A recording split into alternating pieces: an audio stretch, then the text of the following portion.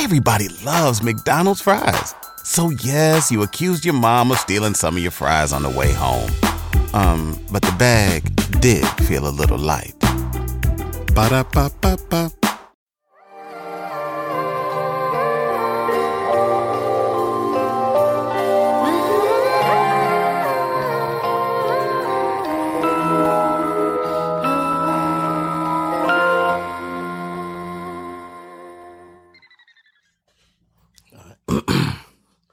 You over there thumbing through your notes? Nah, Yeah. Ladies and gentlemen, boys and girls, children of all ages, if you've been smoking rock or under a rock, you now tuned into the Personal Party Podcast. Chip. That shit is mad annoying. Don't worry about that, man. You gotta switch it up, bro. We got that big homie in here. You Look, worry man, about my chip. Cause that shit is annoying. Look, I got one of my mentors in the building tonight. I got somebody I love and respect that taught me a lot of game. That basically kicked the door open and was like, hold on. That's my little man's. Chill. You know what I mean? Somebody that's a motherfucking pioneer to the culture. Fuck just fashion, to the culture. I got the living legend in this motherfucker right now. Brother Low, Thistin Howl the third in this motherfucker right now.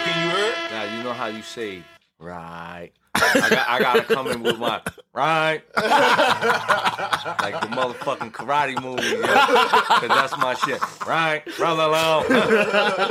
I will fuck you up type shit. Nah, but I had to bring the right, cause every time you do it, it always reminds me of either the karate movie niggas or the reggae dudes. Right. Mm-hmm. So, you know what I mean? I call it Kung Fu Reggae. The Kung Fu Reggae, that's hilarious. Because you could do them both back and forth. You know what I mean? My grandfather, my pops, my uncles, they always was on their right shit. Right. So, like, just me saying right is just hilarious, just to tie back in. But, Brother Low, man, we got so much to discuss, man. Yeah. I'm here. You know what I mean? I don't even know where to start because your shit goes back to the 80s. Your shit goes back to when I was born. Wow. And the way you push the culture forward for decades is admirable within itself. Now, before we even get into the Low, you was outside at a young age as a fly nigga in New York City. Brooklyn, to be exact. Brooklyn. Brownsville. Far Rock. Like we're going to start with Far Rock, I was born in Far Rock, and my first breath of hip-hop was in Far Rock. Far Rock was, to me, like the motherfucking Bronx. Niggas was going hard with graffiti, and niggas was going hard with the styles, you know, of hip-hop. But, you know, most of my roots come from the gang culture of, you know, the Warriors type shit. My whole family were gang members.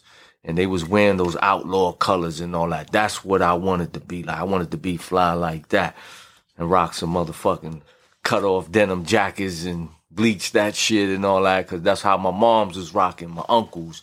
So that's my initial introduction to how I wanted to be fly with my motherfucking afro at the same time. You know what I mean? Yeah, talking and shit. It's real shit. With a pair of nunchucks in your back pocket. It's 70s, baby. And I'm going to tell you the gangster shit is you had to make your nunchucks. You know what I mean? I would steal my motherfucking grandmother's broom, cut that bitch up, get the dog's chain that they'd walk the dog with, chop that shit up, use the chain with a nail, and I got some fresh-ass nunchucks, nigga. And you rock that in your back pocket with your motherfucking denim suit with shit cut off and bleach style. I used to see my mom's bleach the shit in the tub. You know, she'll throw the denim suits in there and then just splash the bleach all around. And that was the get fly shit at the time. That's crazy. Stonewall. That's called Stone. That's not Stonewall. That was the bleach. Today they call it. They got a name for it today. I forgot what they call it. Shit, it don't matter. That shit was bleaching to me. These niggas be changing everything now. My nigga, nigga said shit was bleaching to me, nigga. They got a name for it though. I see how they the way they present it now. It has a name to it. I feel like fucking for all my OGs, karate in the culture back then was like UFC for niggas now. Mm-hmm. That was like somewhat the real thing to be into.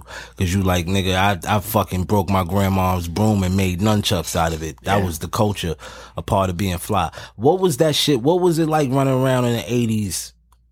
You know what I mean? Fila suits. Description. Gucci. You was telling me about the Dior bucket I got over there. Like, nigga, they had that in the 80s. That's original. Shit like was in 83. I see mad niggas rocking the Dior bucket now. That's not no new shit. You went to a jam in Brownsville, you saw 3 and 4 of those Dior buckets. And that's all over New York City when you hit the jams, you know. In Brownsville, there was a jam in every project. So we ride from one jam to the other and all that just to show you fly shit or whatever. But I mean, growing up in the 80s, getting fly, it was all crazy shit, man. It's mostly because niggas was poor. And everybody wanted to look good and feel good. So that poor shit really made you want to be something else than poor. And you know, in Brownsville, it was like, when you not fly or you on some bummy shit and you poor, everybody gonna tell you. And they gonna rank on you and crack jokes. Not sometimes, 24/7. That's a fact. So you go home. Yep, I'm a punchline rapper because of that. That's where my punchlines come from 50 motherfuckers attacking me at one time with jokes, so I gotta defend myself like crazy. It was no different than battle rap back then, so you had to be witty, you had to be sharp, you know? But the 70s, you know, my whole shit started from the 70s, back to Far Rock, like I said. I got introduced to graffiti in Far Rockaway. You know, most of my people was in junior high. I went to IS-53.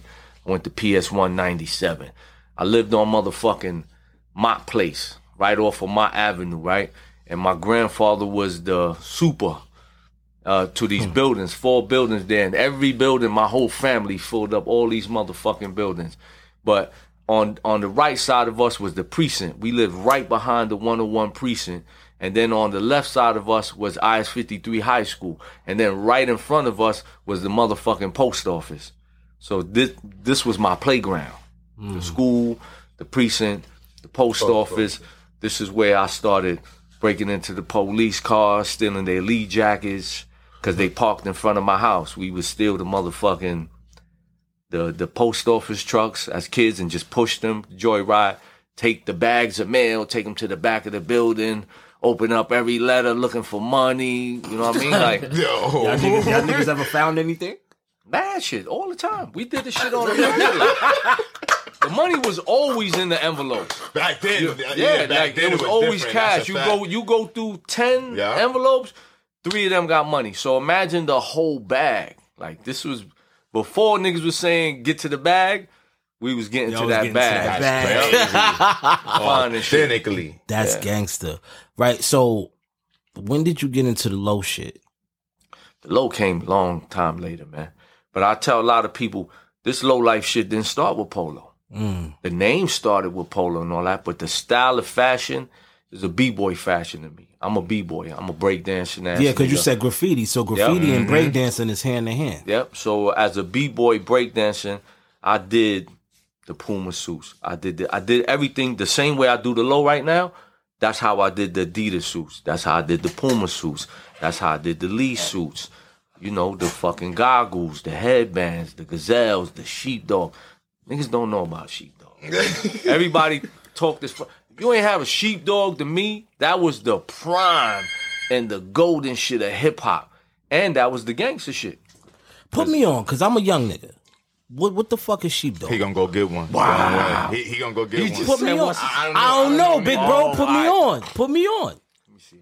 Sheepdog is a sheepskin coat. With the sheepskin. Oh, that's what y'all call sheepskin? We sheepdog? called it the sheepdog. Oh, okay. With the hat, like 3 of those. with the mittens. But you get stuck the fuck up, too, for your sheepdog. It was a serious coat, just like a polo goose. Niggas started sticking niggas up for polo goose, but niggas was sticking niggas hard for the sheepdog. My pops had a sheepdog when I was a kid. So shout out to my pops for the sheepdog. I didn't even know that's what y'all called them. We was calling them, you know what I mean? Man. I got stuck up for my sheepdog, man. That's what really taught me the game after that. because I'm 14 years old and I'm flyer than niggas twice my age. Mm-hmm. So niggas, niggas got me. Yeah. But niggas, even at 14, niggas stuck a hammer to my head when he took my sheepdog.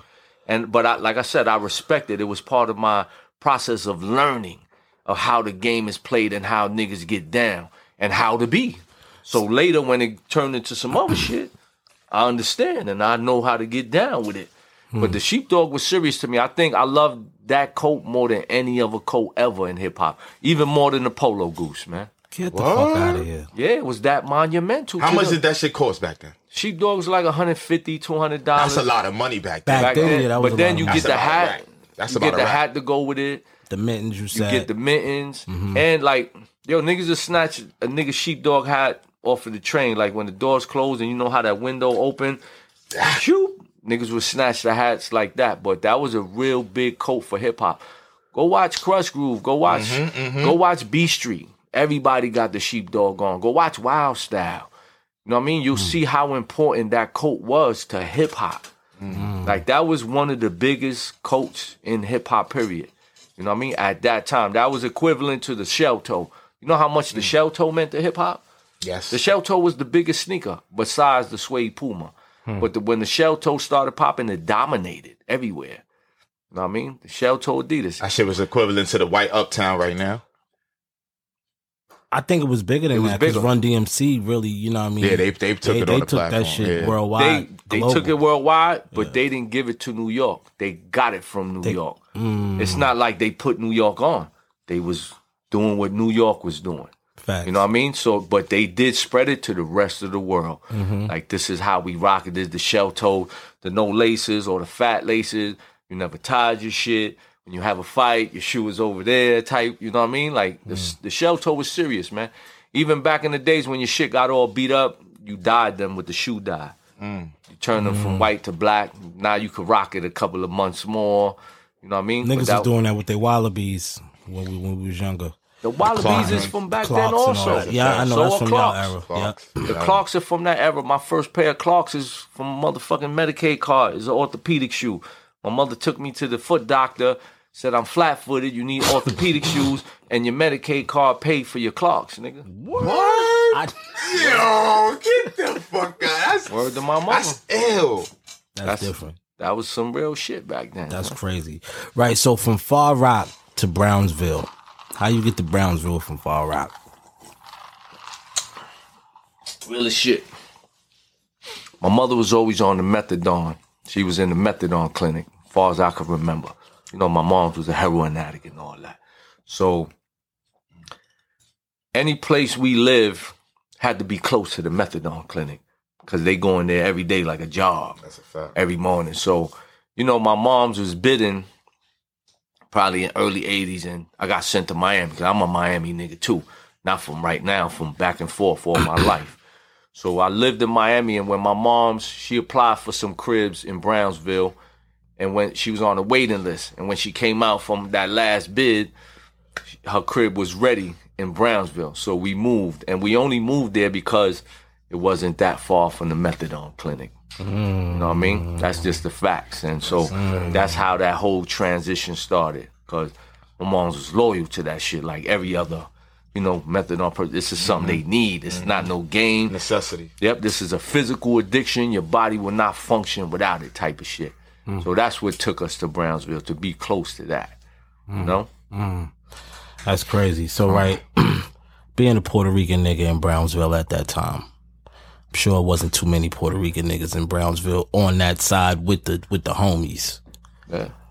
Not deep like that. Right. Not deep like that. How was that transition? I know that had to be a challenge within itself. You know what I mean? I was a target at first. You know what I mean? From the beginning. I'm the nigga targeted. I'm Puerto Rican, I'm pussy. So niggas gonna test me first. And you know, I remember sitting in the barbershop and I'm just eating a pizza, and a nigga walk in, he go to the counter, order his barber and say, Vic, pussy.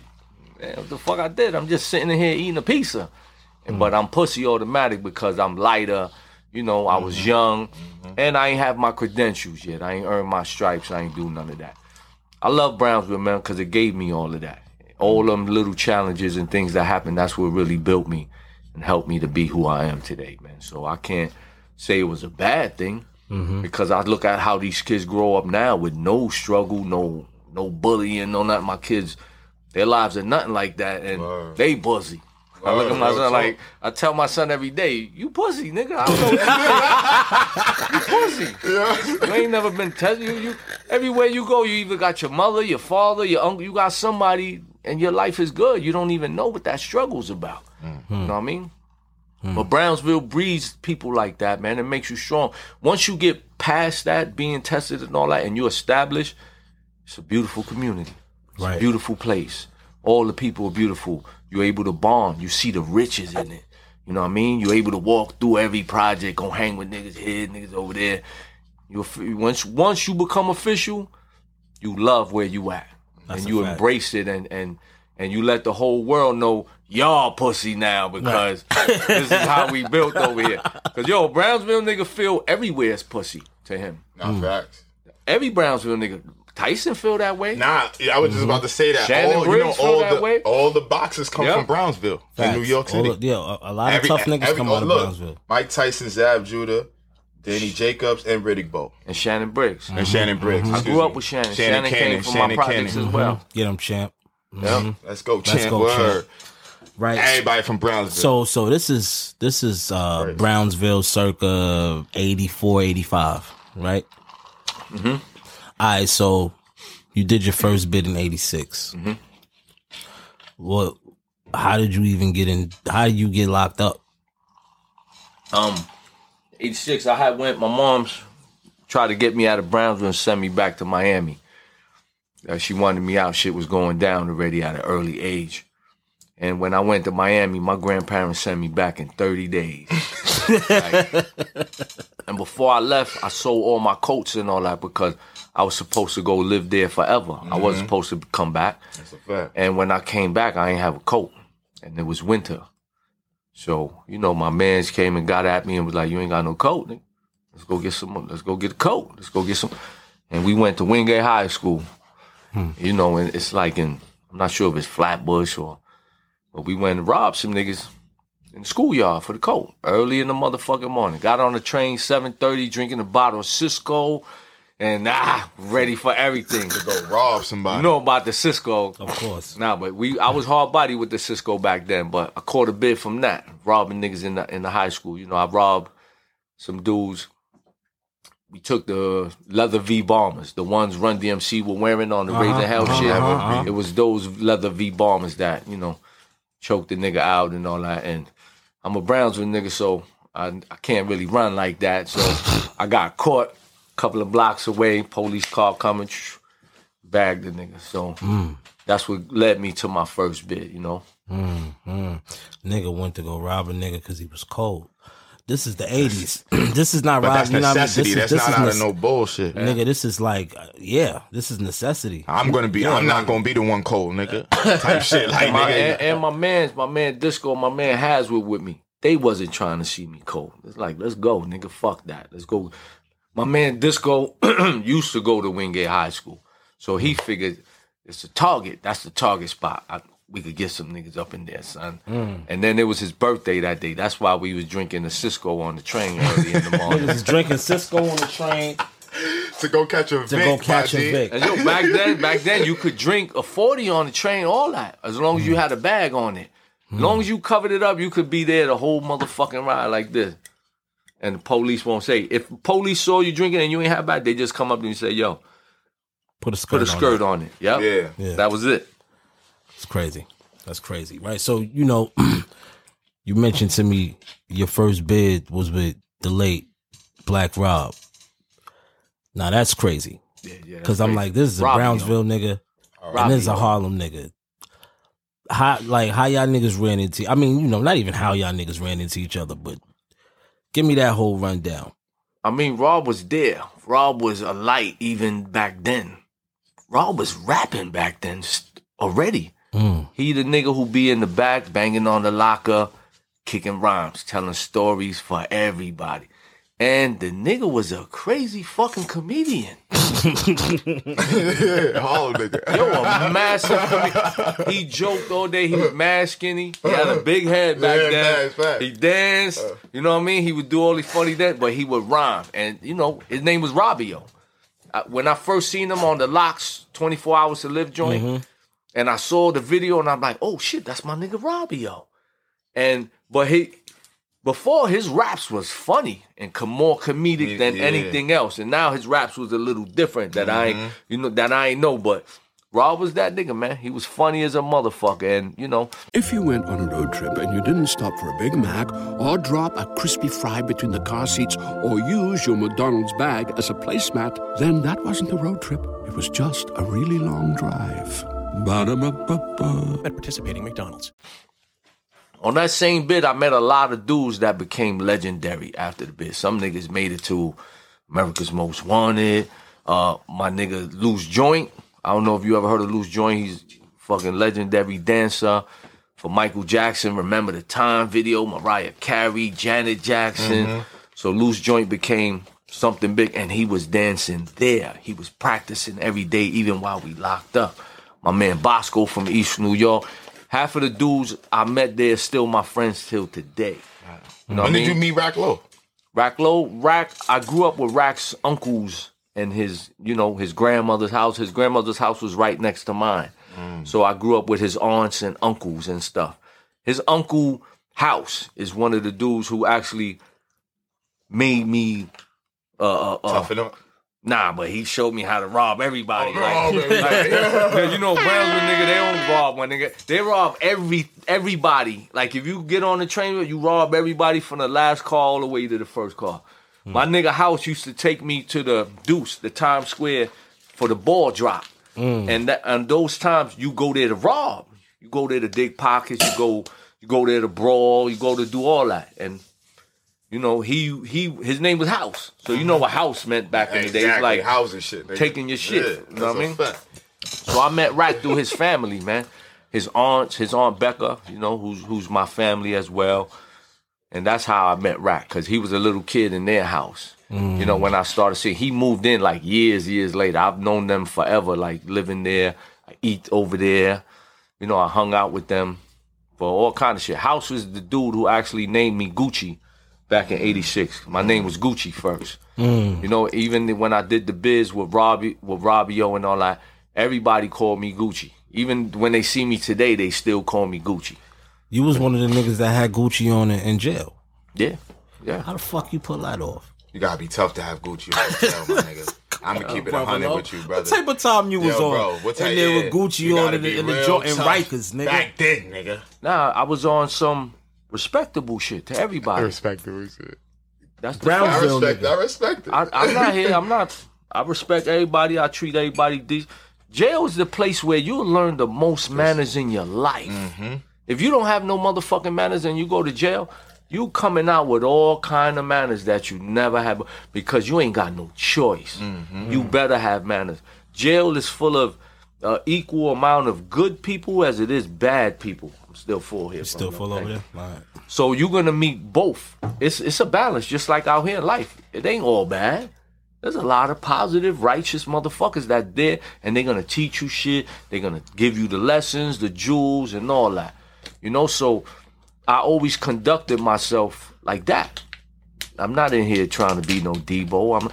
I just want what's mine. I want my shit respected, and I'm going to hold it down. There's times you get tested, you got to prove it, and shit like that. So, I mean, when I had the Gucci sneakers in jail, I ain't had one pair. I had every color. Yeah, niggas don't know that. And you see the flicks is all over Instagram. That's a fact. It's all over Instagram. You see every flavor, me in different pictures with the greens on, state greens, whatever. Every different color Gucci sneaker you can imagine. High top, low top, polo sneakers on the island, big uni sweaters, the big crown robes up north. I had cookie pillowcases up north, shit like that. That's crazy. And a lot of niggas never even seen that in jail. Like, I even seen a lot of lowlifes come through and rep hard and, like, really decorate their cells, decorate their cubicles, and shit like that. But my shit was always low. I had wall-to-wall carpet in my shit. My moms would mail me fucking the bathroom rugs, but she'll send me 4 of them. So I could make my whole shit rugged out. So you gotta take off your shoes and all that when you walk in my shit. You know what I mean? My nigga was poorly in there, you heard? Yeah, but I was never on no tough guy shit, son. That wasn't. I always. What you do? Man, I always respect. consider. Like if you ever heard my music, you never hear me say thug. That's a fact. Gangster. That's a fact. I always consider myself a regulate. I'm gonna regulate the situation of what it is. I don't gotta be no motherfucking thug. I'm not here screaming gangster. I'm just gonna regulate. You know? Yeah. Was it true, as a low head? Was it true that you had to steal your shit and not buy your shit? Like you was looked at as a cornball. If you bought your shit, you was looked at as a cornball. Yes and no, because a lot of niggas bought shit. I bought shit. Yeah. I didn't steal everything. You know what I mean? I didn't start off stealing everything. Right. I just got fly. I didn't steal none of my Adidas suits and Puma suits and shit like that. But for a lot of low niggas, yeah, that was the qualification. You can't be down with a lot of niggas, certain niggas, if you wasn't coming to steal or rob. Matter of fact, some niggas didn't even know how to do that, so other niggas are going to bag you up first. You're going to be a bag man. We're going to walk in the store, somebody going to give you the bag, they're going to fill it up, and you got to walk out with the bag. So that was a lot of initiation for motherfuckers being a bag man before they even learned how to steal. Me, myself, I was not an everyday booster. I did everything. So it's like my focus is not just boosting. Yeah, I caught my wreck here and there. I did mad rushes. I did this and that, but it was never my full focus to just boost. You know what I mean? I'll let y'all niggas go boosting and wait for you to come back. And, you know, I need some of that type of shit. That's how a lot of dudes did it like that, you know, because... And some niggas love you. They just hitting you off on GP. Fact. They love you. And they know if niggas fuck with you, they gonna hold them down. You gonna hold them down. So they're gonna always bless you. Right. So getting into that, right? Taking low out of Macy's. What was the other spots y'all niggas was running into other than Macy's that had the low? It was everything. Everywhere. Yeah, because it didn't start with just the low, son. It started with other shit. It started with whatever. It started with fly potato shit. chips and sodas, and it was to that extent. Like, niggas stole everything. I stole 40s. I was an old go ass nigga, so I'm throwing 40s down my legs. 2 on this side, 2 on this side. You got the baggy pants, you got the Timbs, you got the long johns in your sock or sweatpants. You know, we in New York, it's sweatpants under your pants. So we stole 40s, you know, so everything didn't just start with the low. The low came later for everything, even the How late? Like, what's this, 90, 92, 93? No, 80s, man. Oh, okay. Our history so as far as low life is 80s. 80s. Mid-80s, 85, 86, because the fashion was evolving, right? So it's an evolution of the fashion. So we talking sheepskins, Puma suits, Adidas suits, shell toes, all that. Even Bally competition, that's 85. Bally's is 85. 85. Sure. The suede Bally shoes, all of that. Clark Wallabies. Even way before that is the fucking British Walkers. You know what I mean? So the evolution came because after the Adidas suits and all that and Lee suits, then here comes Isaiah Lacoste. Here comes Benetton. Here comes Lecoq. Here comes Pierre Cardin sweatsuits. And Fee. Fee, from 85 on, Fee was dominating Brooklyn. Fila shit. The velours, the sneakers. To me, Fila was the first sneaker you saw that was $80. Niggas' sneakers wasn't $80 yet. Them fees was $50 to $80. That was bread back. And New Balance. New Balance in 84 and 85 was $50 and better. And remember, even the shell toes and all that was $30-something back then. The Pumas was $30, $32, and you're getting a pair for that price. So the evolution started from 86 on, changing Benetton, Coca-Cola, the Guess, all that, and then the low. Once the low hit from 86 on, it took over. By 87, that shit was dominating. But the whole fucking Brooklyn. You know what I mean? It just wasn't in our square, in our circle. This is the whole Brooklyn now. And now niggas, by 88, it's dangerous. Everybody wants your shit now. You're low. Niggas robbing niggas' houses for anything. For the low, nigga. Cleaning you out. Your man. He said your man. Your man is cleaning you out. Brownsville niggas do it to each other. But that's what make you thorough, because you get it to the point where a nigga know not to do it to you. You know what I mean? But a Brownsville nigga is going to teach you that, especially if you his friend. That's a fucked up way of showing friendship, but it's motherfucking real. They help make you strong. That's like a still sharp and still moment right there. That's crazy. Who are some? Can I ask? Yeah, of course. Who are some of the low heads you respect right now? I mean, I know you respect everybody do their thing. That's carrying the torch the right way. You just answered my question. That's it.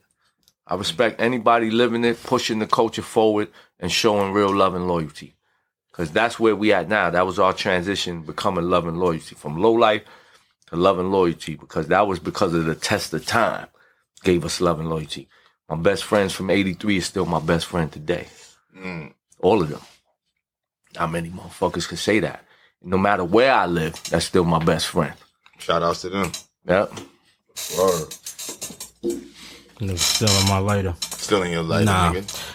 One of my homies just asked me how you felt when they started re-releasing a lot of the polo sport shit that was Grail back in the day. They re-released everything because of my book. My book was the reason all of that was re-released. Because Ralph Lauren's company never did retro, ever, their entire career, until Bury Me with the Low On dropped. And that was their blueprint to bring everything back. But now they seeing and acknowledging not just a culture, a motherfucking religion. Facts. And I felt good. I'm in that book too. Thank you. Yep. Me and them is definitely in that book. Yep. You know, I had to shout y'all out. Told my man, yo, you got to go see them, get them flicks, because y'all rep the culture, man. And y'all helping to push shit forward. And like I said, man, I stand on the righteous square right now. I don't care about nothing else but living righteous, pushing positivity, and going that direction and teaching that. Not just to each other and our peers, but especially these young boys and all that, man. That's important to me, man, because people stepped in and helped me like that. That's important. That's why I'm here. That's why I had to transition, because other people fucking turned on the switch in my head to know, to open my mind and things like that. So all they asked me to do was do it for somebody else too, you know? So that's what I did. And that's all I'm trying to do right now, even with our culture. That's why we allow everybody in, because it's a culture. This shit ain't to be pigeonholed like, yo, this mine, only mine, fuck that. You can't rep this shit. This shit's for everybody, man. Right. What was the most coveted piece back then that y'all had to get y'all hands on? One of those pieces that... Thousands of pieces, man. What was the first piece that went on a craze for y'all that sent y'all on a mission? Like, we got to go find this. I mean, the big crowns, like the big shits. Anything that was a blow-up symbol, that's what niggas wanted, because that's how you shut everybody else down. You might have on your crown hat and your crown, but when I show up with the big crown, you just bow down and leave it alone, you know what I mean? Even with the cross flags, for me, I was big into the cross flags heavy, so when the cross flags came out, I needed everything cross flag, especially the big shit. The bigger the symbol, the more you shutting shit down back then. That's how we really rocked, you know what I mean? Like, that's how you shitting, because your man is your worst competition. When we roll, nobody nowhere could fuck with us. But my man might be able to shut me down. The niggas in my circle is the niggas I gotta compete against on who's really the flyest shit. It's safe to say that, in my humble opinion, the lows made Ralph Lauren bigger than what Ralph Lauren actually was. Not Ralph Lauren the person, but Ralph Lauren the brand. Fast forward into, you know, running in them spots and getting y'all's, whether it was whatever, but specifically the low, because this is the culture that I grew up, you know, doing history about and gaining history and learning the people that's a part of this, right? How pissed off was Ralph Lauren and them during that time when y'all was running in the spots? Or was they even pissed off? Did they look at that as marketing, you think? Like, fast forward to right now, like... It was forced to. they learned from it. They learned what was hot. They saw what was being stolen, and they manufactured more of that. That was their fucking way of their marketing strategies of knowing what's going on. You know what I mean? And they always had insurance, man. That shit never affected them. It's the truth, man. Right. But they definitely learned and they saw, man. They definitely analyzed everything we did, man. You know? So I don't think nobody was mad. Especially to this day. Like, you know, they embrace the culture now. Nigga, you was with Ralph. You might got some pieces Ralph ain't got crazy. At this point. Ralph be giving me shit straight from the closet now, so it's different. Crazy. When I get those packages, Ralph done send me flowers to my house, son. Damn. With notes and all that, and you know, saying thank you and acknowledging the culture and saying, you know, he sent me a note one time that said he knew how important it was to attach my story to his story and the brand story and the whole low life story in one. And they did exactly that, man. And just for them to acknowledge, Ralph comes from what we come from. Ralph is in New York. Ralph is from the Bronx. Ralph Lifshitz is from the Bronx. Polo Ralph Lauren is a New York thing. Yeah. And Ralph comes from the hood. Facts. From the ghetto, from poverty. He's from somebody who built this shit. So he's the American dream story like you, like me. You know, we came from the ashes, man, and we made something out of nothing. And that's what he did. So that's why we all here right now. That's some real New York shit. That's some real New York shit. Yep. That's a fact. Yo, what was it like getting the first call from Ralph? Like him embracing you? Like what went through your mind when he reached out to you? Well, I actually got reached out from the director of Very Ralph, named Susan Lacey. And she told me she would like to include me in the documentary for Very Ralph. And, you know, she explained to me what she was doing and, you know, what I could bring to the table. She wanted to hear my story and share it. So I didn't meet Ralph till after that.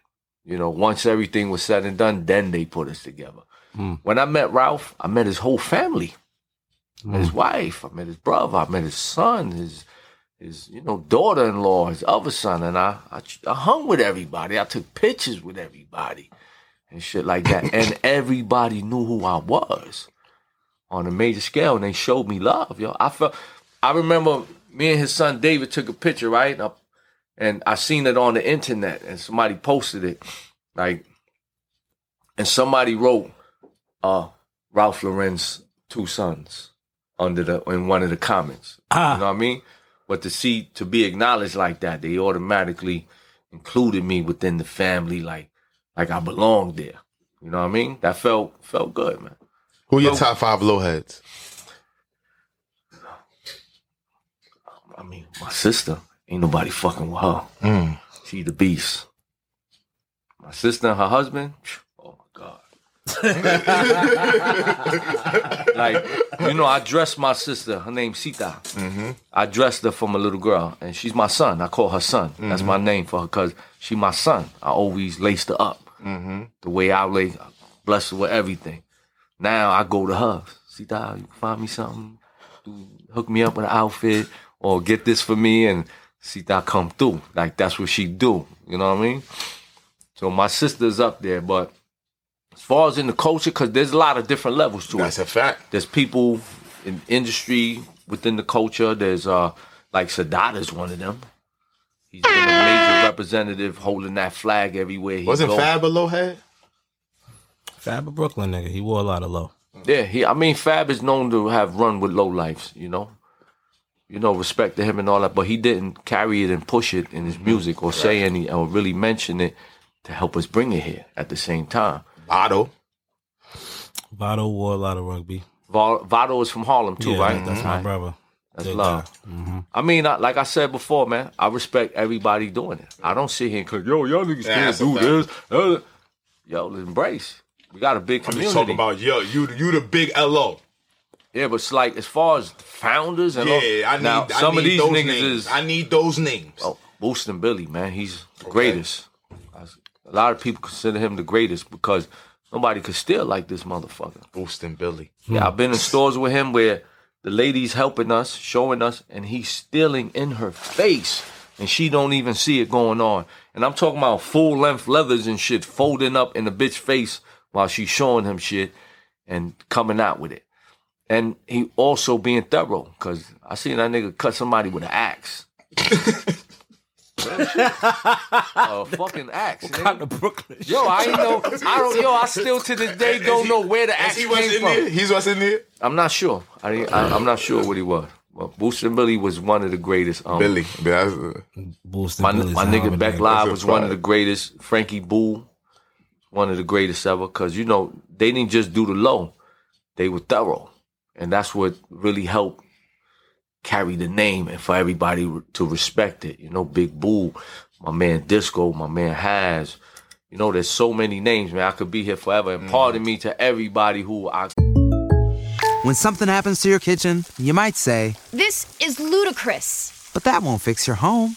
That will only get you the rapper, Ludacris. Having trouble? Don't panic. Don't be alarmed. You need to file a claim? Holla at State Farm.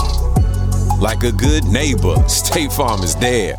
That's right. You can file a claim on the app or call us. Thanks, Mr. Chris. No matter how ludicrous the situation, like a good neighbor, State Farm is there. State Farm, Bloomington, Illinois. Nah, There's no way I can say everybody's name. There's so many of my man Bar Kim.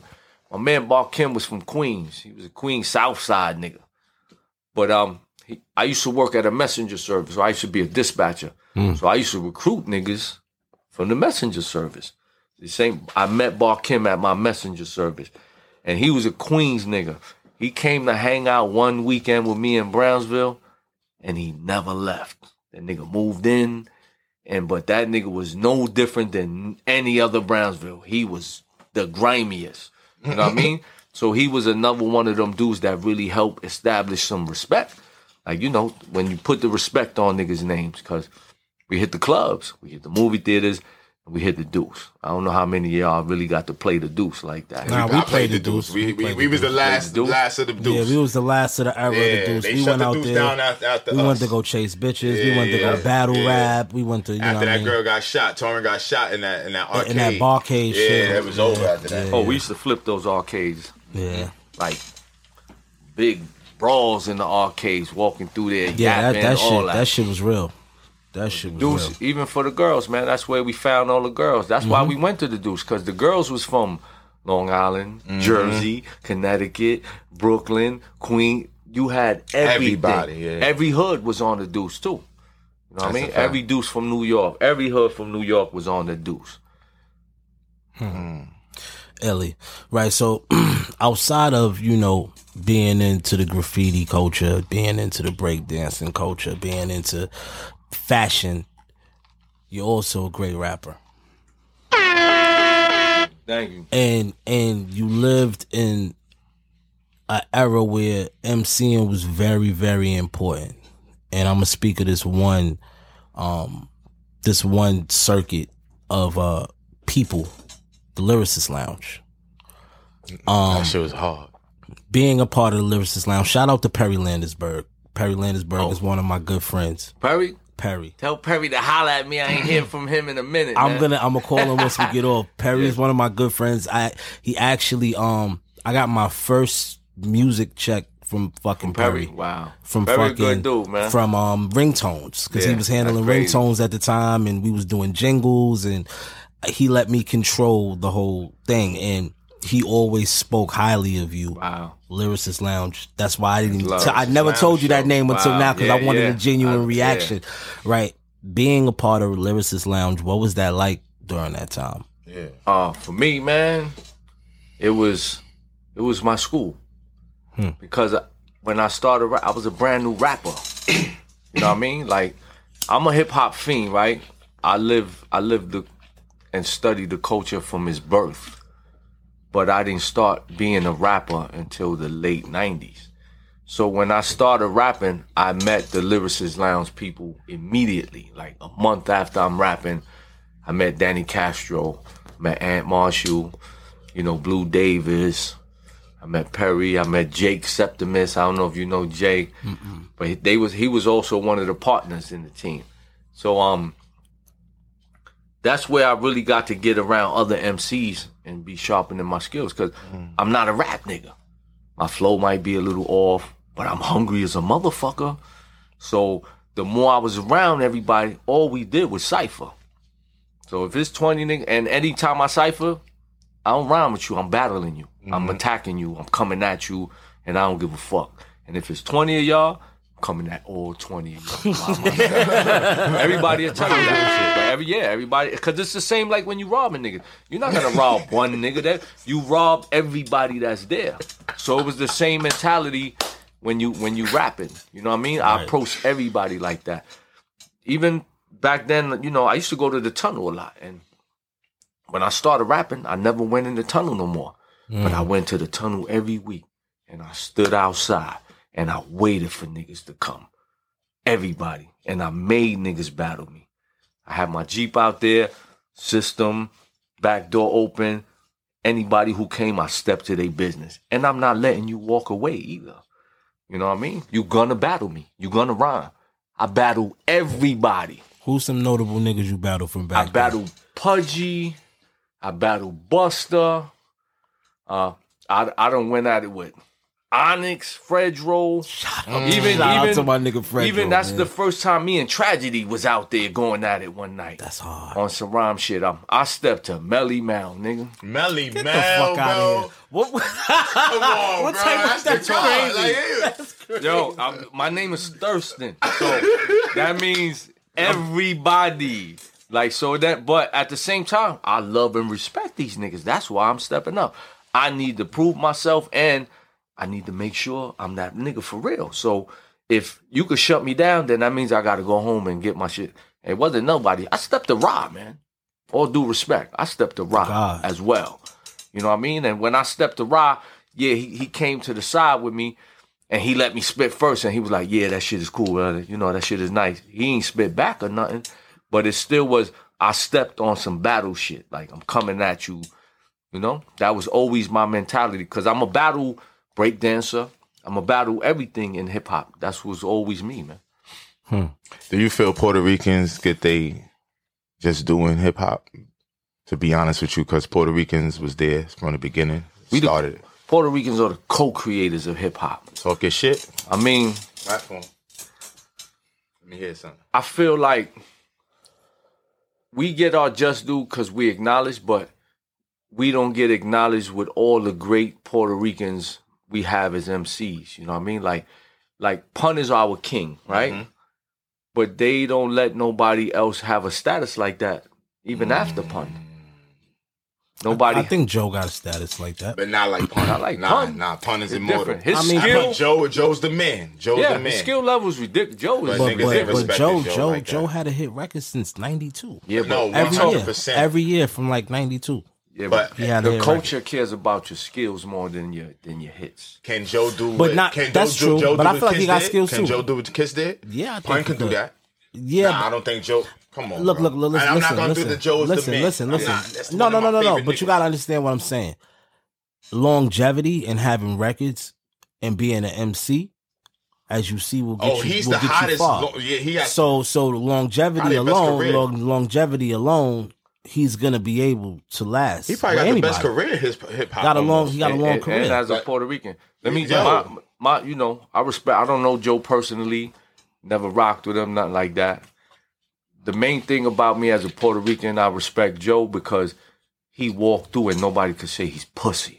He walked through like, Facts. This is me, this is what I do, it's whatever. And I always admired that because he represented us properly. That's what the fuck we is, you know what I mean? Fact.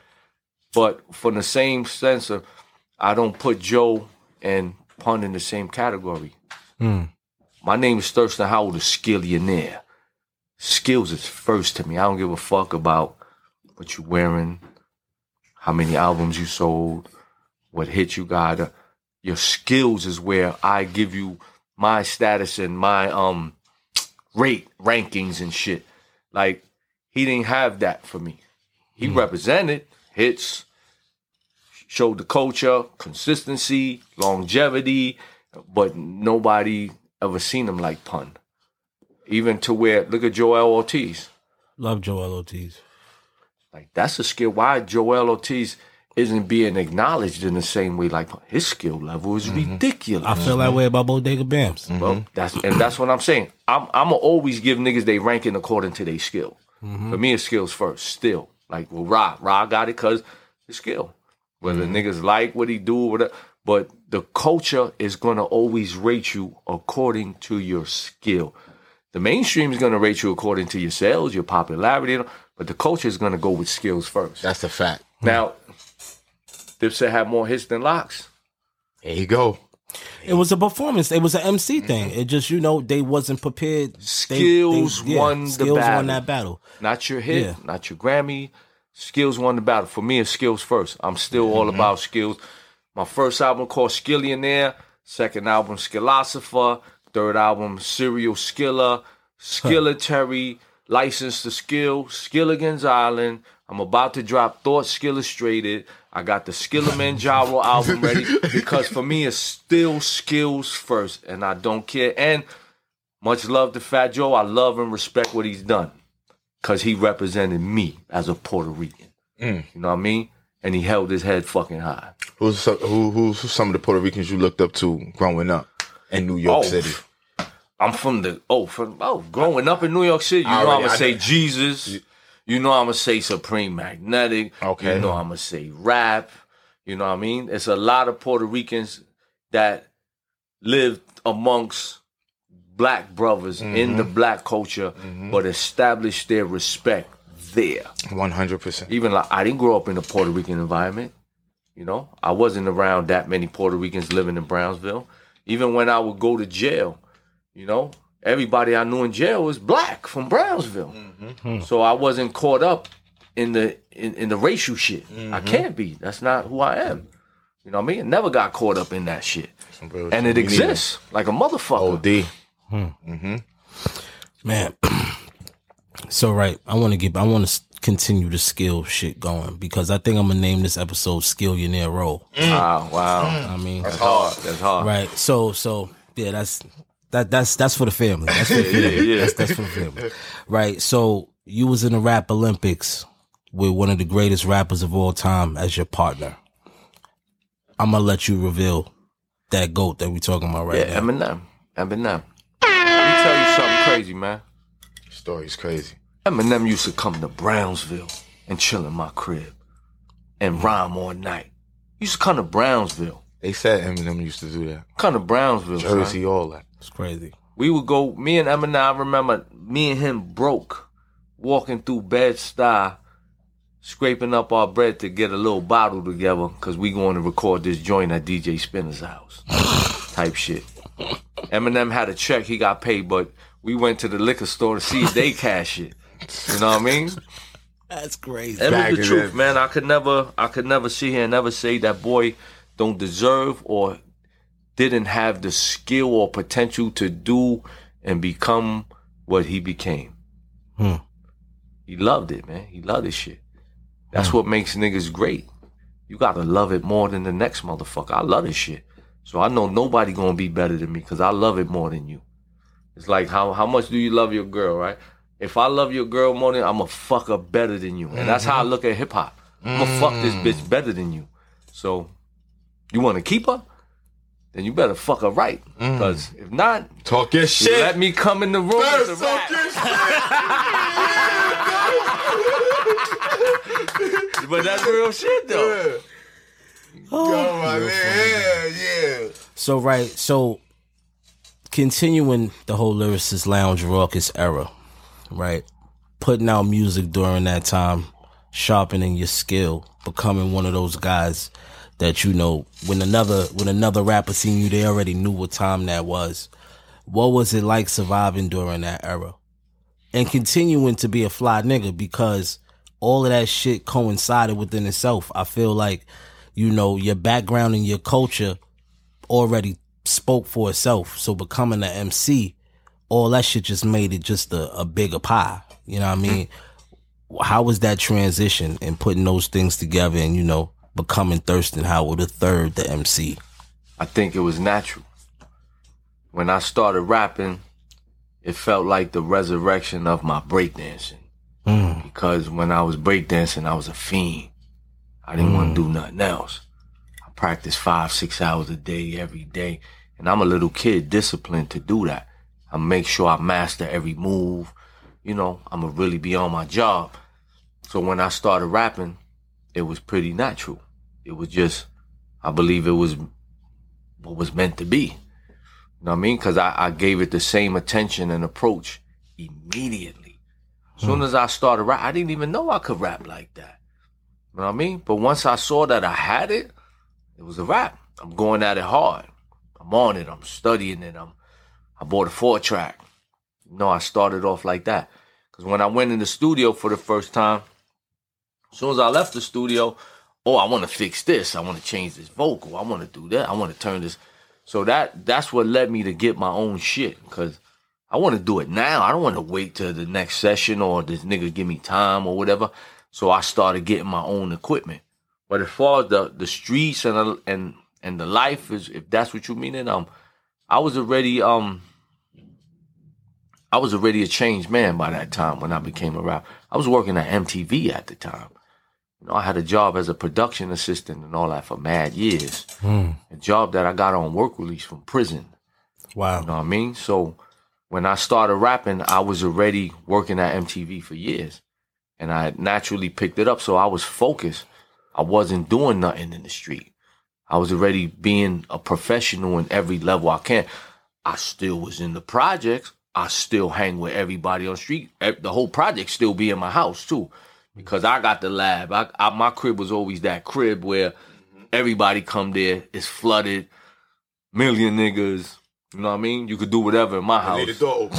Yep. You could do whatever in my house. You could drink, you could smoke, you could bring your girls, and all that used to go down. So, but I was focused. You know what I mean? As far as to do something. So when I started rapping and all that, it wasn't like nothing ever sidetracked me, even to this day.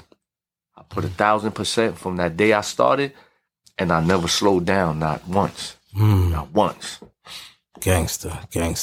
See, me being an MC from New York and being a fly nigga, I always loved Polo. I always loved Cool J, always loved Iceberg, always loved these things, but the only thing that lasted with me till now is Ralph Lauren. You know what I mean? It's the low. Like, obviously, you know, now I done advanced my shit and I'll tie it in with the Gucci or the Dior or whatever, just because I got bored. With the low? I got bored. Wow. I got bored, brother Low. But you know, with Low Life, we was always everything. That's right. what a lot of people don't know. It's a culture. Yeah. And that's what I be telling niggas, like, look, man, it ain't, it's not what's on me, it's what's in me. Yeah. This is what it is. If I got naked right now, I'm still that fly nigga. Straight up and down. With the logos, with the style. Because you make the clothes. It's not what I got on. It's my aura. It's my motherfucking posture. Facts. These things make your clothes. I could be in the same room with a dude wearing the same exact thing. But we gonna look different because of my aura. Because of who the fuck I am. Even if nobody know who the fuck I am, you're going to know I'm somebody because you're going to feel it. My energy is alive. It's always, even if I'm silent. I think when I'm silent, it's even more scary for motherfuckers because they don't know how to figure me out. They can't read you. Yep. So it's like, man, who this nigga? What he up to? But they feel the energy and they feel the aura. And that's a lot of New York niggas got that. Especially Rikers Island niggas in New York. Because a nigga come walk in the dorm like that. You be like, who this nigga? And you know, niggas is plotting early. See, niggas, we low collectors. You're a historian. You know what I mean? Way past anything that I could be in this shit. Like I said, I got into this shit by admiring niggas like you, Mayhem, Rap. But you also help carry, what I Brother Low. If nobody ever tell you, you carry the flag in places we're not. And that's what makes it bigger for all of us. Talk about the low. Talk about the low. Yeah. Champagne. Perfect timing. What's up, man? Oh, man. Yeah. Champagne. think about this nigga right here, boy. Come on, man. Y'all done already popped out like 4 bottles and I ain't even finished one. That's how this nigga, yo. That's my guy right there. Oh, man. The big LO in here? Yo, this guy right here. Which leads me into a story. Grab a seat, please. Put it right there next to Smoke. So, move that back, Richie. So, like I said, you know what I mean? I always loved the low. But, you know, I was always in the other shit, too. Fast forward to now, I'm in music about, I want to say, 07, 08. I get into the store, rugby. Shout out to Steve and Quasi. They took me to rugby. Actually, 05. I was, 06. Sean Kingston, Beautiful Girls video. I needed an outfit. They like, yo, it's the store in 12th and University. It's just rugbies. Like the shit you like, just the rugbies. Cause I would wear the regular polo shit. And they like, no, the rugby shit is the higher level. That introduced me to that. I started loving it. I go hard with it cause I'm possessive and what's the word? Not possessive. I know what you're saying. No, one track. Yeah, I'm one track. Obsessive. I'm obsessive with shit. Once I get into it, I'm really into it. So now, you know what I mean, I'm starting to pop on the internet and I'm looking at all these old photos and I'm seeing you and I'm seeing, you know what I mean, all the homies and all the low shit. Now, Low is in and out of Miami at this time. He's always venturing off doing his thing. And he called me one day like, yo, man. Everybody loves McDonald's fries. So yes, you accused your mom of stealing some of your fries on the way home. But the bag did feel a little light. Ba-da-ba-ba-ba. This nigga in Miami, man, this polo nigga, man, Thistin Howl. I'm like, what, nigga? Thistin Howl? What, nigga? How the fuck you meet this nigga? He like, nah, this nigga Ruben, you know what I mean, introduced me to this nigga, cool nigga, you know what I mean? I'm like, yo, you gotta introduce me to this nigga, bro. You gotta introduce me to this nigga. Fast forward, I meet you in this barbershop in Brownsville. That was East New York. East New York. Yeah. Me and Bodega Bams. Yeah. And that's where I got christened in. And no, Nem wasn't there. He wasn't there for that time. I think once you came to Harlem. Nah, we went to Brooklyn. I think we was in Marcus Garvey. We came to Marcus Garvey to fuck with you and everybody over there at one night. But was that because it was a few times we was out there? Because I remember, you know, when we started to run with the RFC thing. Word to My L's video shoot. The word to Crown Heights. That's what it was. St. John's. Right. Y'all in the video. You saw the video? Of course. Yeah. I forgot who. We was in front of Ralph Flo building. Ralph Flo was facts. another legendary founder and all that. Now, and he had just came home from jail from doing like 15. So, you know, I had to take the video over there to it became a party, yo. Mm-hmm. Now, when we started, shout out to the Razor Face Cutters, Ralphie's Forgotten Children, you know what I mean, the original RFC graffiti crew. Yeah. When you know, our acronym for it is really fucking cool. But when we got into it, a lot of the elder statesmen, they wasn't really happy with us. At that time, they wasn't happy with us, you know what I mean? But shout out to Raz, shout out to Sasha Stone from Mass Appeal, one of my good friends. He made Sasha's the people. Yeah, he made me and Raz sit down.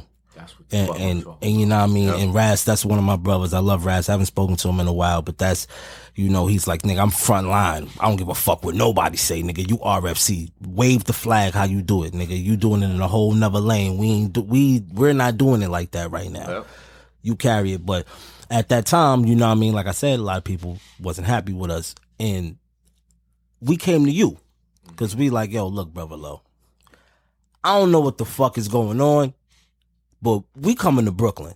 Mm-hmm. And the way you embraced us and was like, nah, you made calls, you took us other places, you know what I mean? And, you know, just alone, us being Harlem niggas just going out there, I felt like, nigga, at the end, looking back, I'm like, damn, that was some ballsy shit. Yeah. What the fuck is we doing in Brownsville? Nah, I wasn't silly because we had to stand on our shit though. We had to stand on our shit because it was like been on some cowardice shit and niggas would want to fuck with us. Like, nah, I remember, shout out my guy Son Low. Me and him was shout on out the to phone. Son Low. Me and him was on the phone and we got into a verbal match. Like, and he like, yo, that nigga's got a big bag. So now when he said this, I didn't understand what he meant. Mm-hmm. So I'm like, nigga, what the fuck you trying to extort niggas? Like, what the fuck you doing? I come to brother. And then, we hashed that out. But, just y'all understanding how serious we took it. You know what I'm saying? Because I remember reading about you, and I think it was Don Diva or the Feds or some shit. Me and Steve, this is how I was introduced to him before I actually met him. So when I met him in Miami, that's why I called you. I'm like, yo, Thirst. I'm here with Thirst right now. Shout out my brother Ruben, but we used to. He was a good dude. Yeah, facts. I met Ruben in the barbershop. He used to manage the chop shop. Chop shop. Facts. Yep. And we used to just watch. We used to watch y'all moves, and we used to watch, whatever videos we could find on y'all, and just like, damn, be like, these niggas is so serious about these shit. But even with y'all, man, what I felt, even to explain to everybody else, I always look back and say, we let all y'all niggas in. So you can't say nothing about nobody else trying to come in. Right. Because we trying to unify the culture. So whoever felt the way, then I'm going to have to feel the way about you now. Right. Because we trying to add on to the culture. Mm-hmm. Nobody should be against nothing that's going to add on to the culture. Y'all moving hard at the same time. Mm-hmm. Y'all up there making it happen. Why are we not going to embrace that? Because you helping to carry our flag further. Everybody benefits from your work. Right. Everybody benefits from my work. So whoever can't add on and give back in the same, I'll let them know. Get the fuck out of here now. Right. Because they coming to add on. Right. You cannot feel no way. Nobody gonna stop it. Nobody gonna shut it down. None of that. Right. And like I said, it didn't happen. Right, facts. Nobody debated. I got my L's too. I got my L's on me too. That's hard body. Mm-hmm. I got my L's on me too. You know that. This culture, son, is for all of us. We gotta share it because that's how, we help other brothers in whatever they doing. Right. You don't even gotta wear polo. It's mad lowlifes who don't wear no motherfucking polo. Right. You can't tell them niggas they ain't no lowlife. That's me. Right. Yeah. That's me right now. Yeah. That's a fact. You got on that big teddy right now. But I did this thing, and I let me say something. Like I was telling you, look, I love this shit. I had to do it because I'm like big bro in here. I got to pull something out. But like I said, I had got bored with Ralph because they started making a lot of shit that I wasn't. After the Denim and Supply era, even during that era, it kind of turned me off, and then they just started to just go left. And I'm like, I got to get on something else. But then I came up on Greg Lauren. Wow. You fuck with Greg Lauren? I never even heard of Greg. So Greg Lauren is Ralph's nephew. And he got his line? And he has a line that he makes. Look, Thirst, this is a Greg Lauren flannel. So he takes old Ralph pieces and puts them together. Wow. And they're like mashups. One of one, like my mashups. Pop's name is Greg. What? That's crazy. That's crazy, right? That's crazy.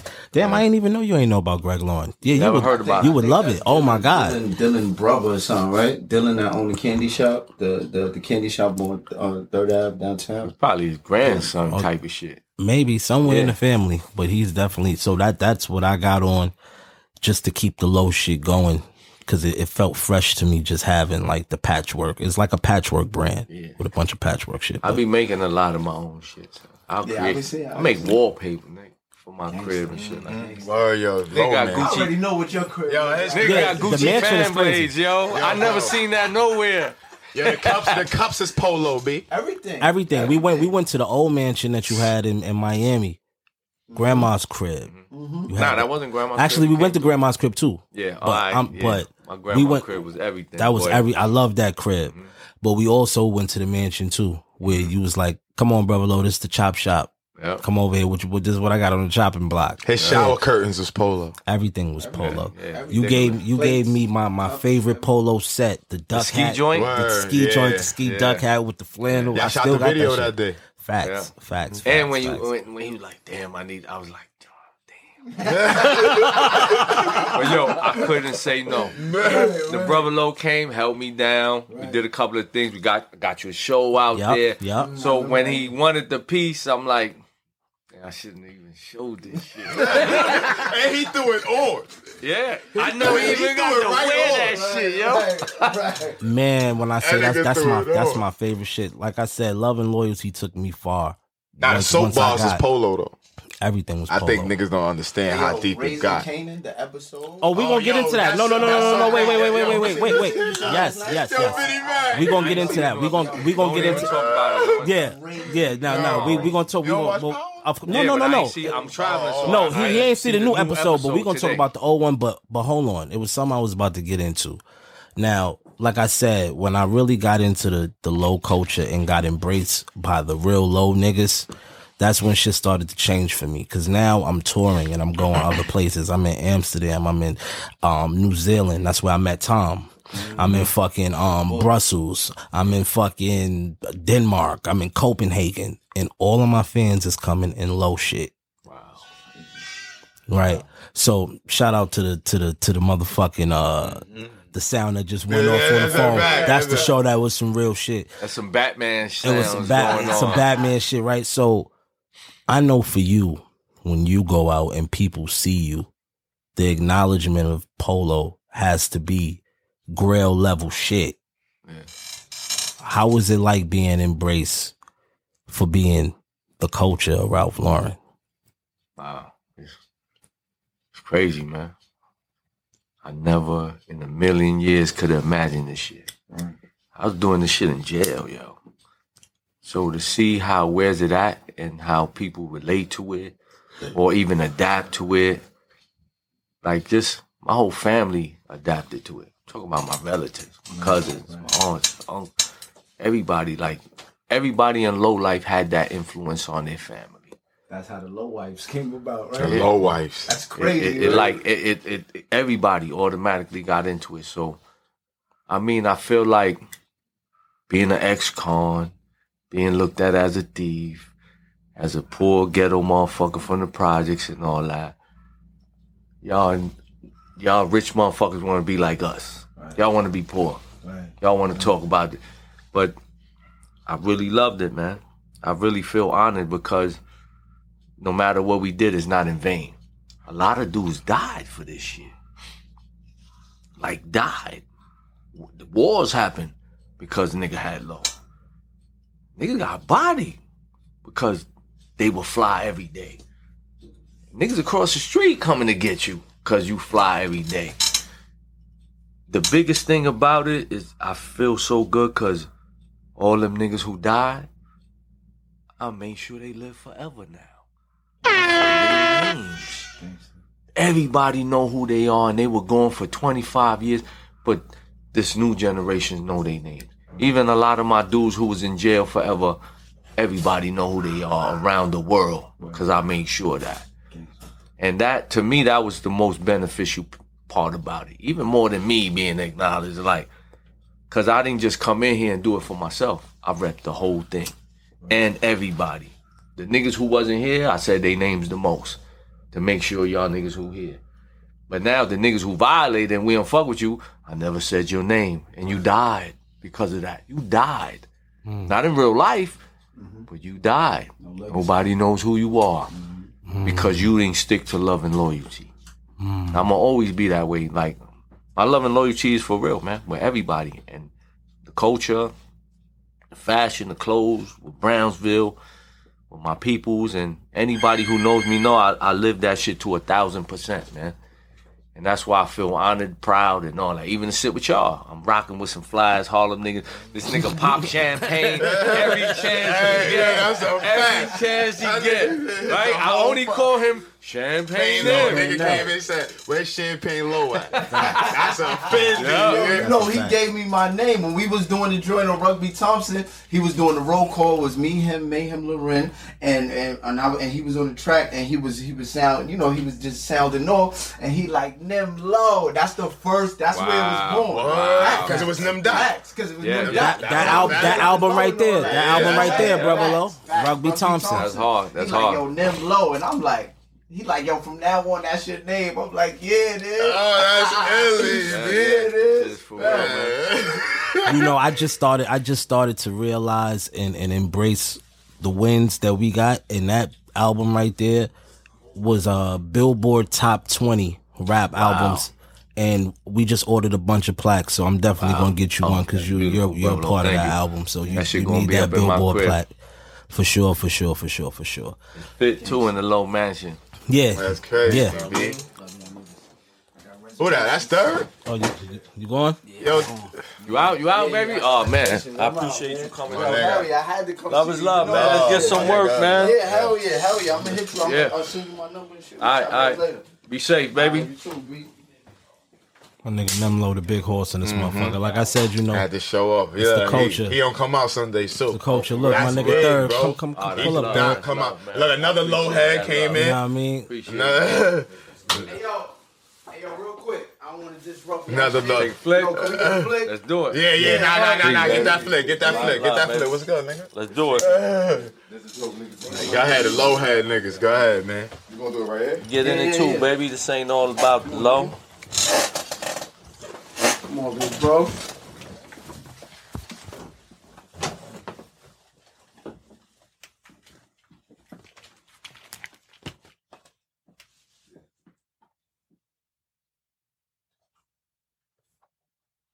Gucci? I'm gonna send that to everybody. Yo, thank you, man. Yo, good to see you, bro. Likewise, man. Later, yo, boss. Yup. Impromptu moments, man.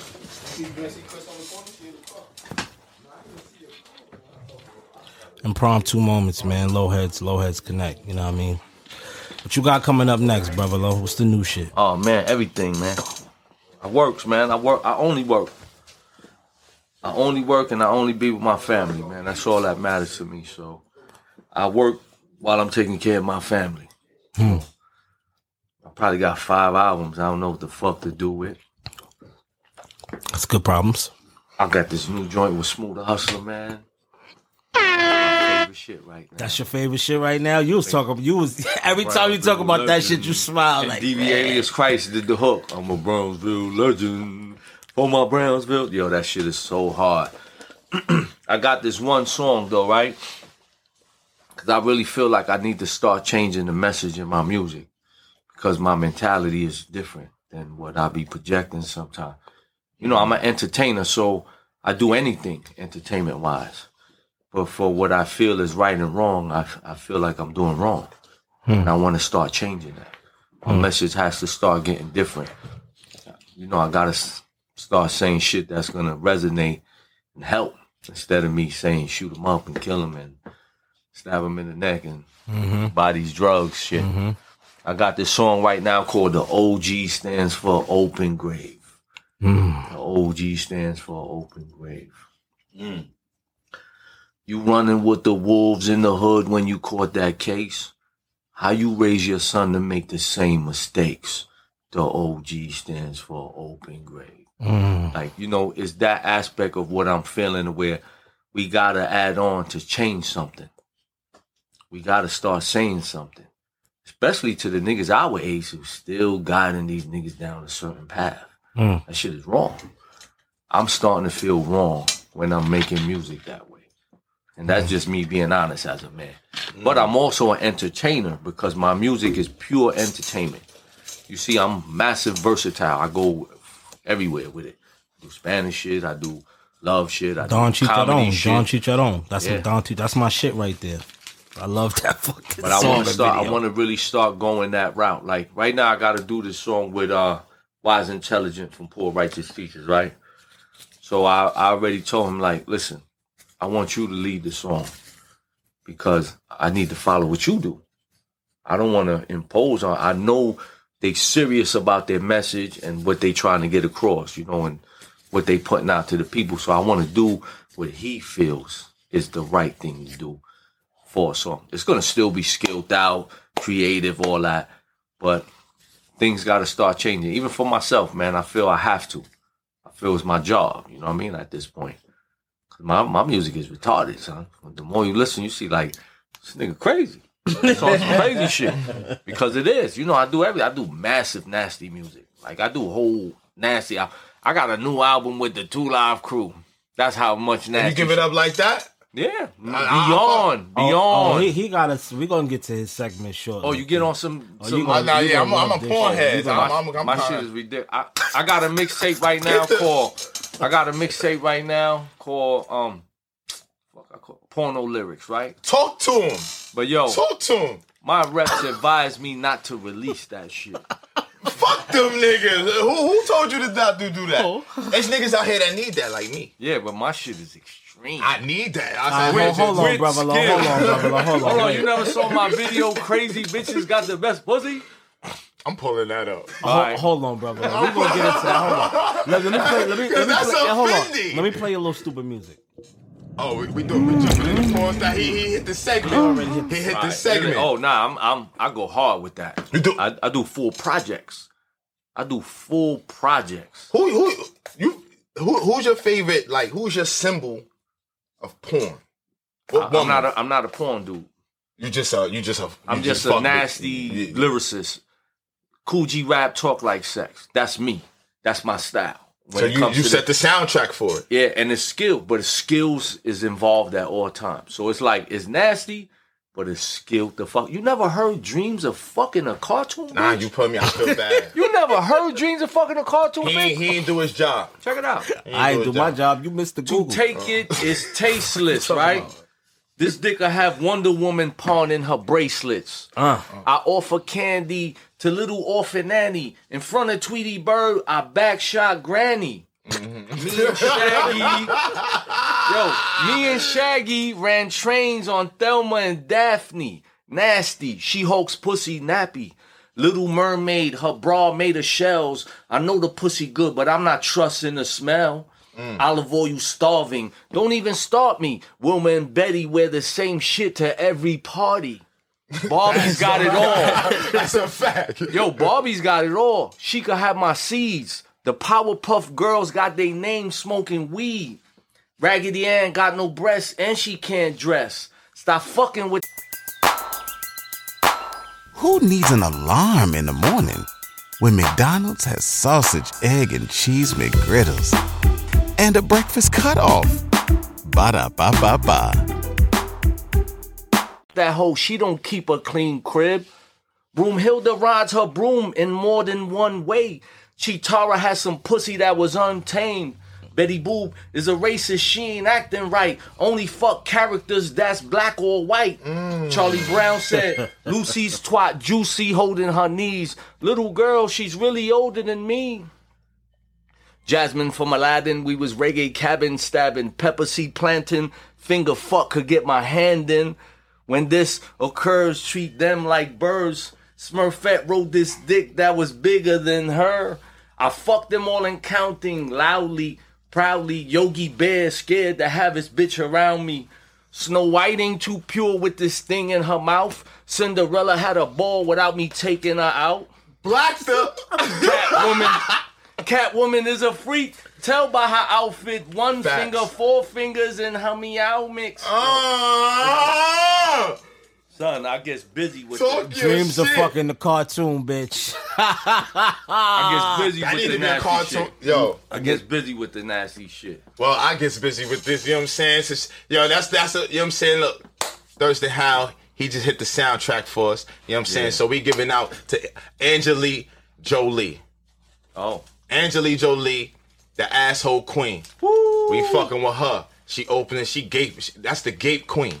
If you don't know it, hey, yo, you know what I'm saying? I don't even know what that means, son. Yo, well, you can hear it. Yeah. You gaped the bitch or two. I'm sure you did. I got a wife at home. Man. Oh, yeah. We ain't talking about that, me too. But you know what I'm saying? We got a job to do at the end of the day. You know what I'm saying? You know what I'm saying? That's so, crazy. Angelique Jolie, that's... Yo, am I saying... I don't fucking know this your porn star of the week. Yes. You asking me some shit. I'm bugging out. Shit you do. Asshole queen. Niggas know who I'm talking about. That's how we giving it up right there. That's a fact. This nigga just freestyle some shit. Nah, he just gave me the whole little segment, though. I got whole projects like that. The whole project is nasty. Like I said, niggas advise me, don't put that out right now, son. It's crazy out there what's going on in the world. Leave that alone for a little while. You know what I mean? This nigga, bro. Yo, when we did the album He's On, right? We did an album in Miami called Penny Plans, right? But it's the soundtrack to Sucking and Fucking, based on true life events. That's how the title and all that shit is listed. But when you see the Crazy Bitches Got the Best Pussy video, you see what the fuck we was talking about, man. It's on YouTube. Crazy Bitches Got the Best Pussy. Y'all go check that out. Yeah, niggas. Tell me if it's a game. Tell me if it's a game or not. My POW niggas gonna run to that. Yeah, your POW niggas is correcting you. It's Aurora Jolie. Yo, I'm fucked up. I'm a bad name person. I'm a horrible. This nigga's ridiculous. Yo, bro. I'm a horrible name person. I'm just one of those people. You tell me your name, I make up people's names. You know what I'm saying? I'm one of those people that make people names. Yo, what's good, homie? I just make up your name. You know what I'm saying? And that's what I call you. You know, when I call you, that's what I call you. I apologize, but I whacked off to the bitch a couple times. So you know what I'm saying? So I'm invested. Oh, wow. She can't say nothing about that. But thank you for correcting me, because they knew who I was talking about when I said the asshole queen. See, I know what she was talking about.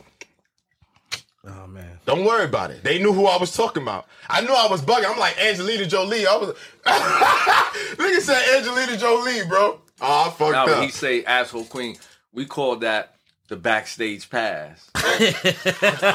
You know what? The backstage pass. Backstage pass. That's her new name. For me? Yo, Aurora. Your light skinned ass with your big ass double D titties and that fat ass butt. Yeah, you. Yeah. We in here with the OG, you heard? Nah, he don't like that term, excuse me. Oh, nah, I ain't saying I like that term. I said them niggas who doing that foul shit, they open graves. Copy. That's what it is. Okay. Like, you know, OG stand for a lot of shit nowadays, man. On guard, only good. There's a lot of, you can phrase it however you want. But them niggas who doing that bullshit, just waiting to die, man. You're open grave, man. Because you're not leading properly. You're not showing the next generation how to help you remain alive. You know what I mean? Because you mold these young boys right, they're going to keep you alive at the same time. 100%. And other people in your family and your community at the same time. Man. Shit is real. That hell dude right here, man. Shoot the 5. Oh, yeah. Got my 5. So we got another segment on this show that Show have, because, you know, Show is my man. Like, you know, I had him with me when we was in Miami back in the days. He's been around. We started this podcast because I argue with this nigga a lot. Yeah. We argue. You know what I mean? It's good content. I occasionally shit on him, but he does a good job. You don't shit on me. Nah, shit on you. You try. I shit on you. But he does good at what he does. And this is the segment where he shoots 5 names at you. You give me the first thing that come to mind when you hear these 5 names. Yeah. Shoot the 5. Rack Low. My brother. Ralph Lauren. The icon. Smoke Dizza. My brother. Nem Low. My brother. I'm going to switch it up on you. We're going to go PR on you. Hector Lavoe. The God. That's motherfucking Bob Marley of Puerto Rican. To this day, nobody topped him. When a motherfucker could die and still everybody emulate him and do everything they can. And I'm going to tell you some crazy shit. I didn't grow up knowing salsa. I started studying that shit in my 30s. I'm from Brownsville, man. There's no crazy salsa being played nowhere.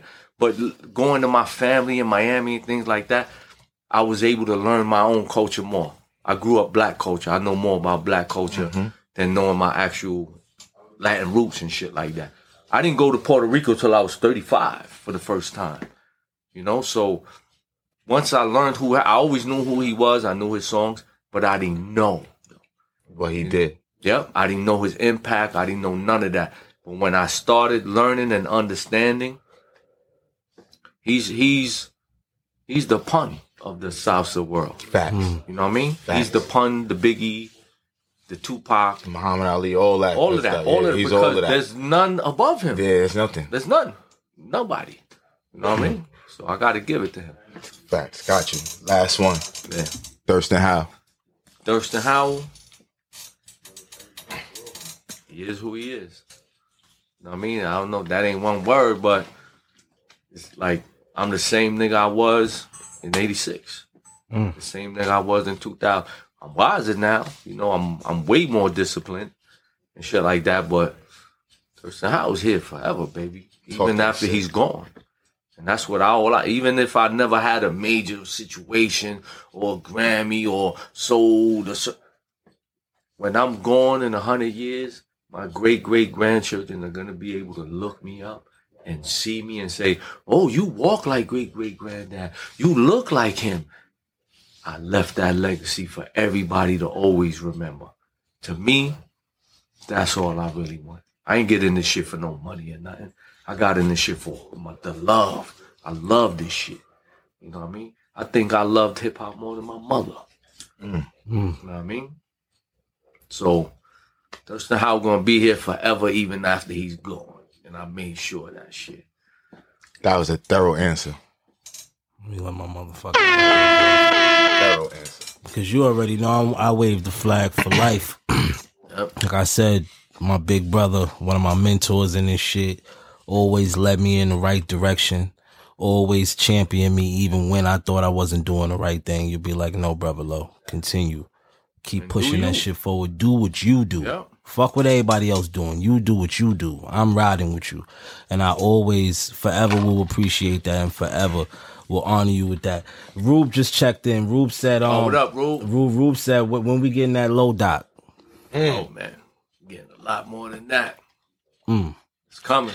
Everything. What up, Rube? I ain't see Rube in a minute, but good brother I met in Miami at the Chop Shop, man. That's how I met all of y'all, so. Word, shout out to my brother Ruben, man.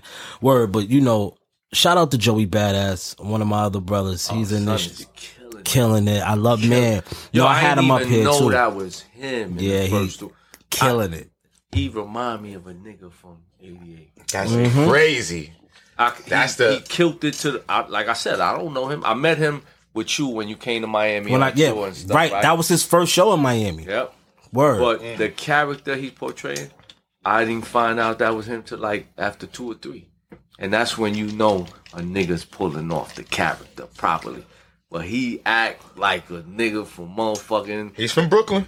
Yep. But he killing it, man. Shout out to him, man. Much love, man. I really respect what he's doing because he's actually my favorite character in the show. He's my favorite character too. No he's my favorite and character. I love the mother too. Like she's growing on me. I think she's fire. I love his the way she talk.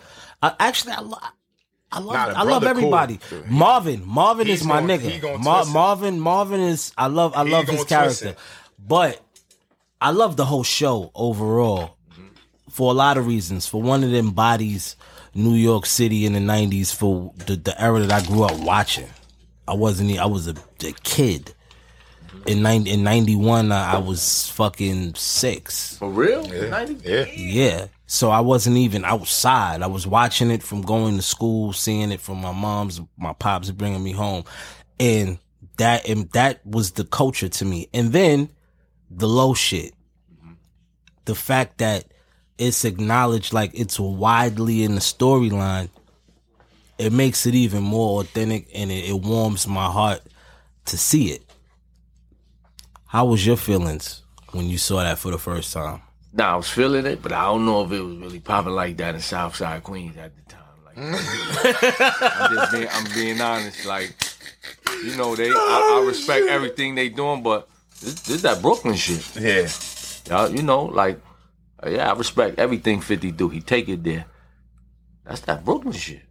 But it did spread everywhere, so I wasn't in Southside Queens to say that I know that I actually seen it. But that's that Brooklyn shit. I hope them characters are from Brooklyn at least, and bringing that, because that's that Brooklyn shit, straight up and down. You know what I mean? I love what they doing, man. I love every fucking Book of Power. All of them. Me too. That's my favorite fucking series. I never TV watch series ever. or study nigga shit or none of that, but I do with Power. Same. I do. I feel you can connected. Yeah. You can relate. Yep. It's a story about our time. I love the regular one. I love Power Book 2. I love how Tariq carried it as a character. I love how he evolved as a character and an actor to carry it on his own. Even, I don't know the name of the 50s character in the new... Kanan. he's carrying it the same way Tariq carried it. He's doing an excellent job. Excellent job. Also, they really catching the times almost perfect. The hairstyles, I was there. The cars, the clothes. I seen them having used jeans on. You know what used jeans on? Mm-hmm. You know used? I don't know what that is. I know what it is. What's used? What's used? If you don't know. I'm not talking about used that somebody had it first. It was a brand. It was a brand. Yeah. They had used jeans on in the episodes and shit like that. You know what I mean? Like they had mad feet. Joey had a sheepdog on. Nah, in the first joint. That's not that. That's time. Not a sheepdog. But that's not that time era.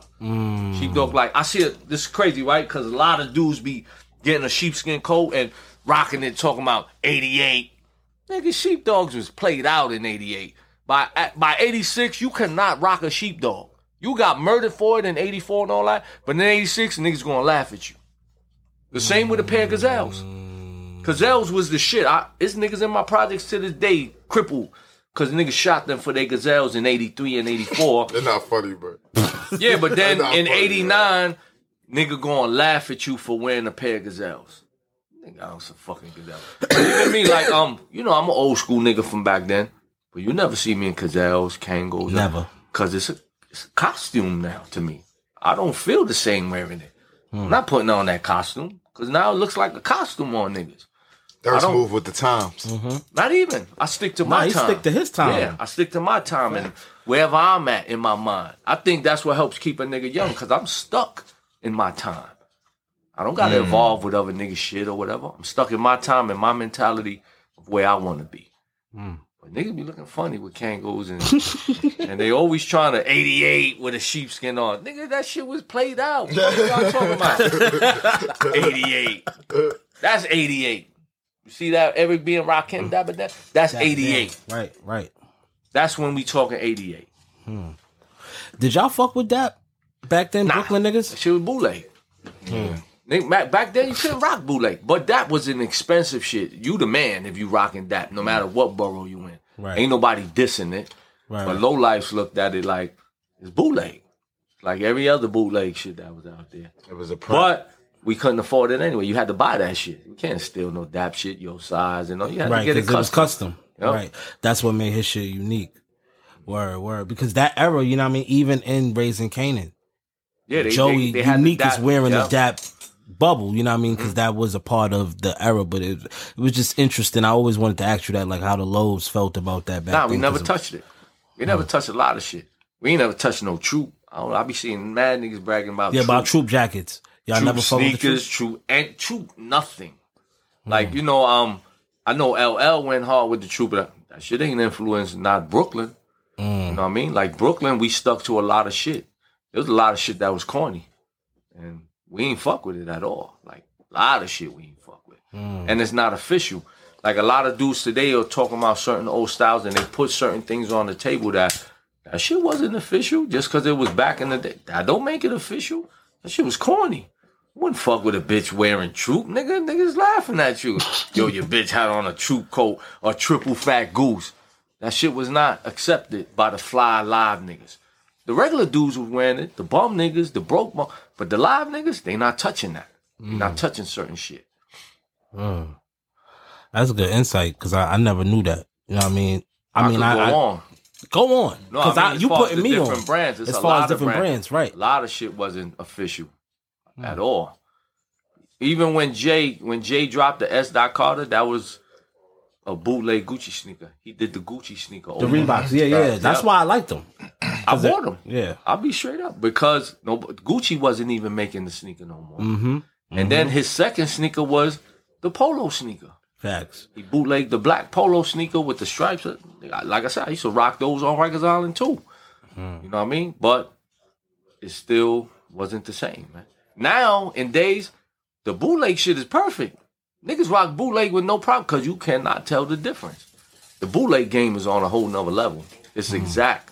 It ain't like before when nigga made a bootleg polo. The nigga looked fucked up on the horse and all that. You know what I mean? The nigga had a golf club instead of a polo stick. Right. But now they're perfect with it, man. And for every brand, they fucking bootleg that shit exactly. Maybe even better. I mean, yeah. That in certain brands, yeah, I think, you know, for niggas like us, I think we could identify it. Like, I know Dior ain't make that type shit, or I know Ralph ain't make this. This is just a little too blatant.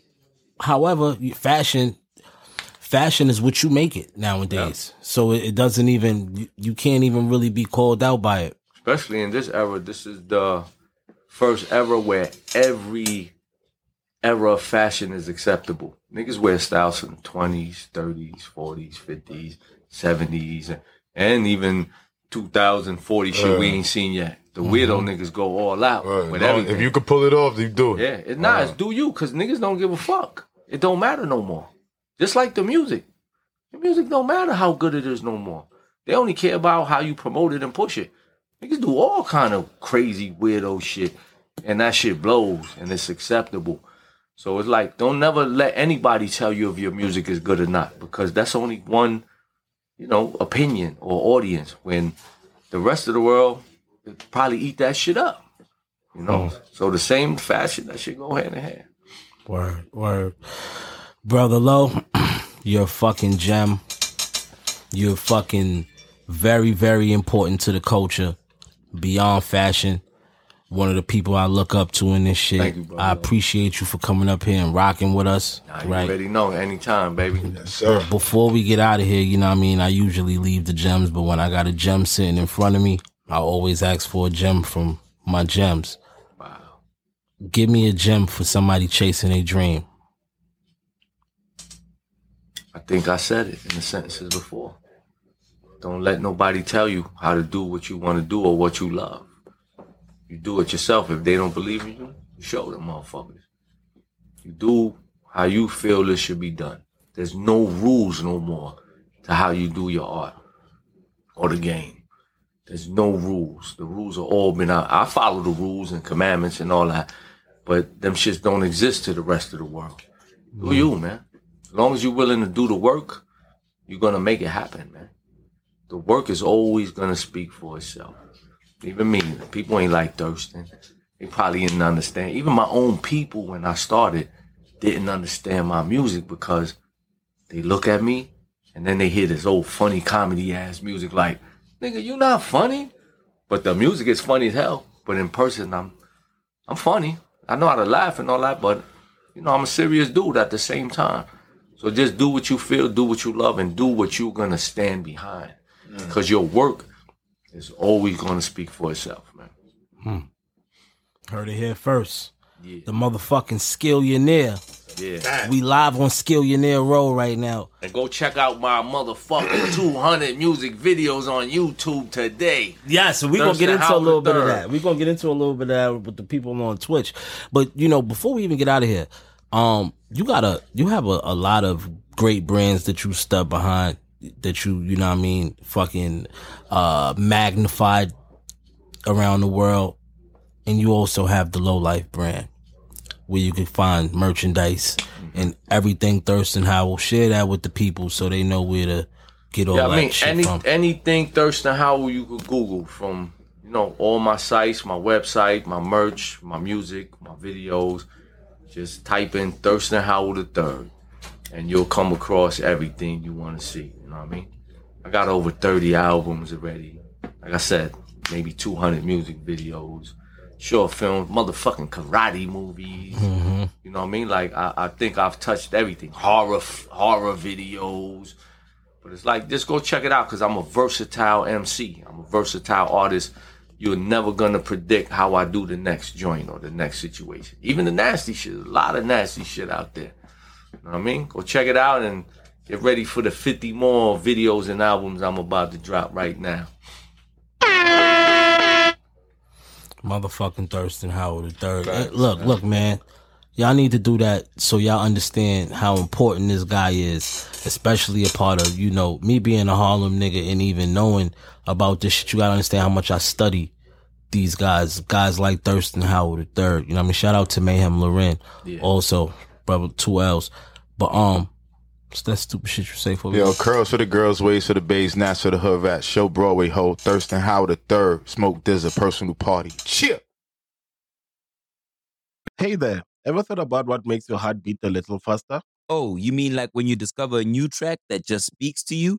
Yeah, or finding a movie that you can't stop thinking about? Well, get ready to feel that excitement all over again because Amazon Prime is here to take your entertainment and shopping experience to the next level. Absolutely. Prime isn't just about getting your packages quicker. It's about diving into a world of endless possibilities, from the latest releases to exclusive content you won't find anywhere else. And don't even get me started on the music. Prime offers concert specials that will transport you right to the front row. It's like being at the hottest gigs without leaving your living room. I use Prime to tap in with some of my favorite artists' live shows from any and every genre of music. Trust me, Prime is a game changer. It's like having a personalized superstore and entertainment hub right at your fingertips. So why wait? Head over to amazon.com/Prime and start experiencing entertainment like never before.